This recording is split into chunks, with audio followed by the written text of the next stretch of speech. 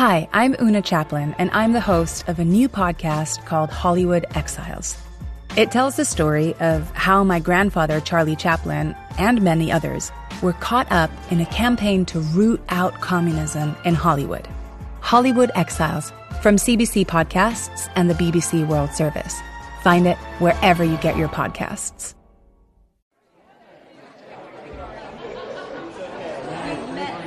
It's October 2017. At a luxury resort in the outskirts of the Ugandan capital, Kampala, an international conference is taking place. The room is packed. Top experts in infectious diseases sitting side by side with health ministers from around the world.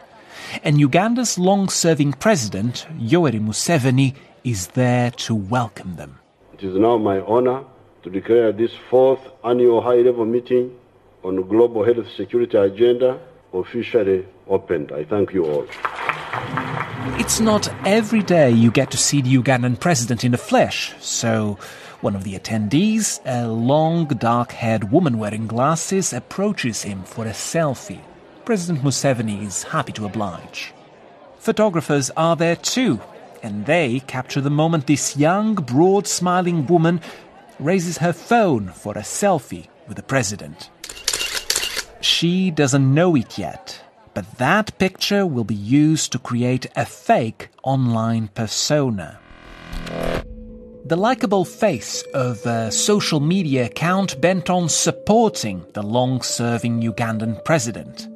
He will be remembered as a democratic leader. Bent on promoting a controversial multi-billion-dollar pipeline project. Oil drilling is on. Bent on pushing back against critics at home and abroad. You will die. This is the documentary. BBC Training is looking at power. We're investigating how it's being used and misused on social media. In this episode, we head to Uganda to expose a sprawling network of fake social media accounts. Their mission? To sing the government's praises and target its opponents. But who is their puppet master? Join me, Marco Silva, to find out. Yeah, I believe in that picture I had long, darker hair. Do you remember the woman in the photo?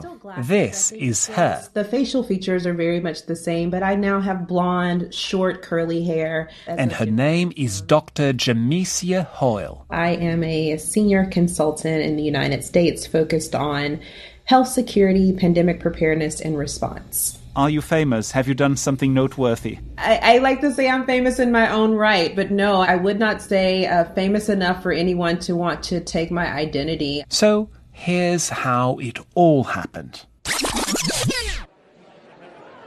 After Dr. Jamesia was photographed with President Museveni, the picture began circulating in the media. Not only did that photo make the local news that night, but it was also circulated in many of the print medias the next day. And that would have been the end of the story, had it not been for an account on X, formerly Twitter, deciding to use that photo of Jamesia as a profile picture.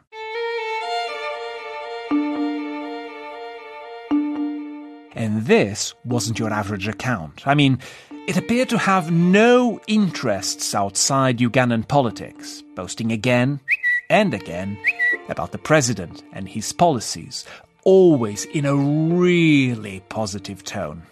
Not just that, this account also kept getting into Twitter fights with government critics, opposition figures, through tweets like these. You hypocrites!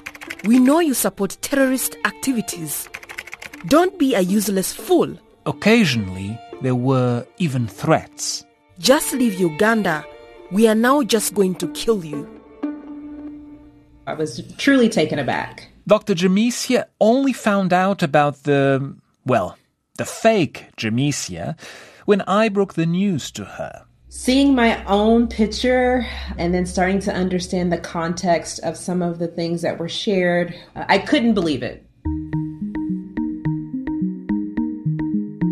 In the last year, the fake Jamesia tweeted about a number of Ugandan government policies and projects. But one in particular caught my eye: the East African Crude Oil Pipeline, or EACOP. The EACOP is a 1,443-kilometer crude oil export pipeline that will transport Uganda's crude oil from Kabale Hoima in Uganda to Tanga Port in Tanzania. That is a video promoting the multi-billion-dollar project. The French company Total Energies owns almost 2/3 of it, with the remaining shares split between the national oil companies of Uganda, Tanzania, and a major Chinese energy firm. The EACOP will provide business opportunities for the different sectors of the economy. Backers of the project say it will create thousands of jobs and bring in much-needed oil revenue. But EACOP got off to a rocky start. Construction has been delayed several times, and there have been warnings that the project could prove disruptive for local communities. Thousands of people in my country have already been displaced because of this pipeline. That is Hilary Innocent Taylor Seguya. And this pipeline, of course, is also causing a grave risk to our environment. Hilary is a Ugandan climate activist based in the US and also a member of the National Unity Platform, Uganda's largest opposition party. For the past 2 years, he's been campaigning against EACOP, taking part in protests, rallying people, making his voice heard on social media. Dissent on this project has been repressed, so activists have been silenced back home. So I'm using my privilege as someone who is based currently in the United States, where there is freedom of speech, to call out banks, to call out insurers, to ensure that they don't invest in this carbon bomb. And by carbon bomb, Hilary means a project producing large amounts of oil, which when burned will release vast amounts of gases that cause climate change. Now, activists like him have had some success. In response to public pressure, several Western banks decided not to help finance the project. And human rights concerns have been raised at the highest levels, at the European Parliament, for example. Hilary may have been just one of many campaigners challenging the project, but his criticism of both the Ugandan government and of EACOP did put him in the spotlight. These trolls keep coming for me on a daily basis. So at times they keep labeling me as the enemy of progress in Uganda and Africa. Sometimes they'll call me a US-backed puppet or a sellout. You don't care what you do to others to get money? Shame. His time will come. It's just a matter of time. Sometimes I feel like giving up, but I'm like, I cannot give up. However much they're using slurs against my campaign, I'm not going to be gagged or to be silenced or muzzled by these trolls that I'm getting on digital spaces. So who are these faceless ghosts harassing Hilary online? Are they connected to the very same people who stole Jamisia's identity? And if so, why are they doing it? To answer those questions, we need to go back in time. It's early January 2021. Uganda is at fever pitch. A presidential election is coming up, pitting President Museveni, in office since 1986, against opposition leader and singer Robert Kyagulanyi Ssentamu, better known by his stage name, Bobi Wine. I'm not here as a politician. I'm here as a Ugandan. The electoral campaign held during the COVID-19 pandemic was a bruising one. There was violence and arrests at opposition rallies, which the government said broke restrictions meant to stop the virus from spreading. Meanwhile, on social media, an information battle appeared to be unfolding. So there was kind of two parts to it. Tessa Knight is a research associate for the Digital Forensic Research Lab, an organisation that investigates disinformation around the world. The first part was fake accounts on Twitter that were presenting Bobi Wine and his supporters as hooligans, really just trying to denigrate him. And then after that, those accounts started to focus on promoting Museveni. So they used slogans that Museveni used, and they had corresponding Facebook accounts. Hold on, but isn't that what happened with any election? I mean, social media has become part and parcel of our conversations about anything, politics included. So how does this differ from what you'd see in your average election? The content itself was actually not the problem in many ways. The problem was that they were fake accounts pretending to be real people, but they didn't actually exist. Which goes against the rules of platforms like Facebook or X. You're not allowed to use these accounts to artificially promote an agenda or try and influence debate. At the time, Tessa felt she was onto something. So she shared her findings with Facebook, which carried out its own investigation. Facebook revealed that some of the accounts actually belonged to members of the Ugandan government. Specifically, the company said it found evidence linking those accounts, the ones showing signs of inauthentic behavior, linking those accounts to the Government Citizen Interaction Centre, or GCIC. That's a public agency that handles digital communications for the Ugandan government. As a result of Meta's investigation, more than 350 Facebook and Instagram accounts were taken down. This, in turn, led President Museveni to accuse the social media giant of arrogance. The Ugandan government said that the social media platforms were not acting equitably and decided to block access to them. Access to all social media platforms was temporarily blocked, and in Facebook's case, that ban still hasn't been lifted. As I investigated how Jamisi's picture was stolen, how Hillary, the climate activist, was targeted by trolls, I couldn't avoid this sense of déjà vu. You see, like Tessa, I too stumbled upon a network of pro-government accounts. Almost 200 of them on X and also on Facebook. Fake accounts using stolen pictures of models, influencers, actresses on their profiles. These accounts posted almost exclusively in support of the Ugandan government, but also to praise the East African crude oil pipeline. In fact, supposedly separate accounts would often post the exact same post within minutes of each other. As East Africans, there is a reason for us all to be proud of EACOP. And it's not just that they posted the same content at the same time. In some cases, these accounts were also created on the very same day, meaning they may look like separate accounts, but they're almost certainly working together. As one of the projects being promoted by the network I uncovered, I asked EACOP whether they had anything to do with it. They said they didn't, and they also said they didn't recognize any of the users' accounts we flagged up to them. I also told X and Meta about my investigation. X removed fake Jamisia's account, but took no action against the others I spotted and offered no comment. Meta, on the other hand, removed most of the accounts I flagged up, and the company also said in a statement, "We've investigated and taken down a cluster of recidivist activity in Uganda, linked to our past enforcement in 2021.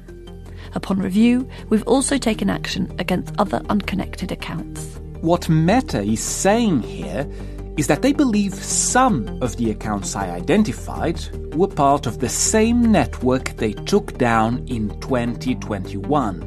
The network Tessa investigated, and the very same one that, according to Meta, was linked to the Uganda's Government Citizen Interaction Centre, or GCIC. Now, I haven't been able to independently verify the evidence Meta says it's seen, but what the company believes is that individuals linked to an actual Ugandan government agency may have been running several of the Facebook accounts I came across, even though Facebook, of course, is still banned in the country.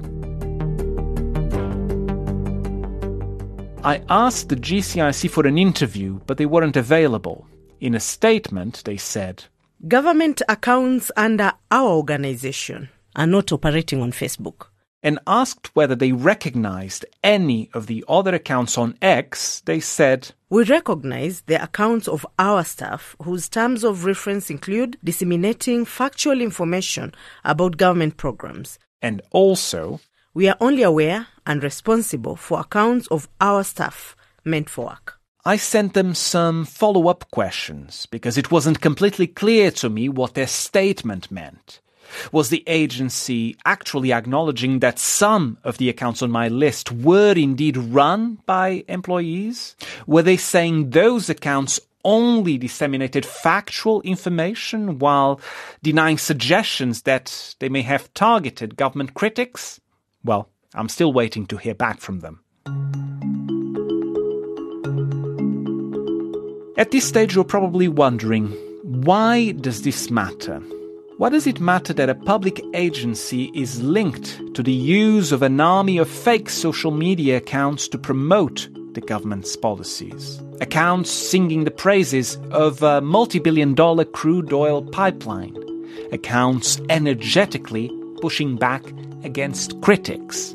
I think there's a pretty real possibility that these kind of networks can have a serious impact on democracy. The problem, Tessa says, it's not that these accounts are trying to persuade people of something, but rather that this is being done dishonestly with fake accounts. That can be connected back to inauthentic PR campaigns. So, yeah, these campaigns have had impacts on how people vote, what people vote for, and they very likely will do so in the future. It's easier to understand the context for a particular post if it comes from a government or a party account. You know they will have an agenda.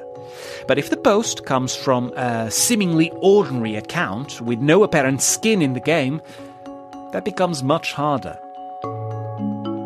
It's about manipulation, isn't it? It's absolutely about manipulation, yes. We live in an era of information battles played out on social media. But beyond the hashtags, the memes, the trends, the impact of networks like the one I exposed goes far beyond politics. Hillary, the climate activist, tells me they have a human cost too. Do you have a message to whoever is behind this? If you had a chance to, speak to them, what would you tell them? I would tell them to think before they tweet, because sometimes they may not know the negative impacts they are creating on someone's mental health by sending out such threats to people like me and different activists. Let them not silence dissent. Dissent is democracy.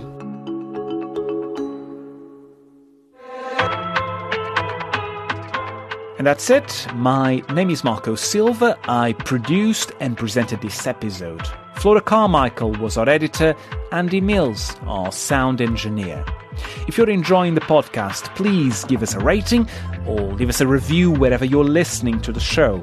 I know, it sounds like a faff, but it does help us take our work to more and more people. If you want to get in touch about this episode, my email is Marco, that's marco.silva, silva, @bbc.co.uk. Thanks for listening, and goodbye.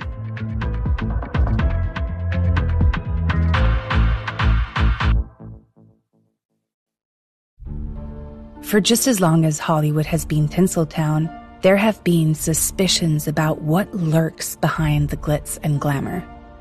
And for a while, those suspicions grew into something much bigger and much darker. Are you a member of the Communist Party? Or have you ever been a member of the Communist Party? I'm Una Chaplin, and from CBC Podcasts and the BBC World Service, this is Hollywood Exiles. It's about a battle for the political soul of America, and the battlefield was Hollywood. Search for Hollywood Exiles wherever you get your podcasts.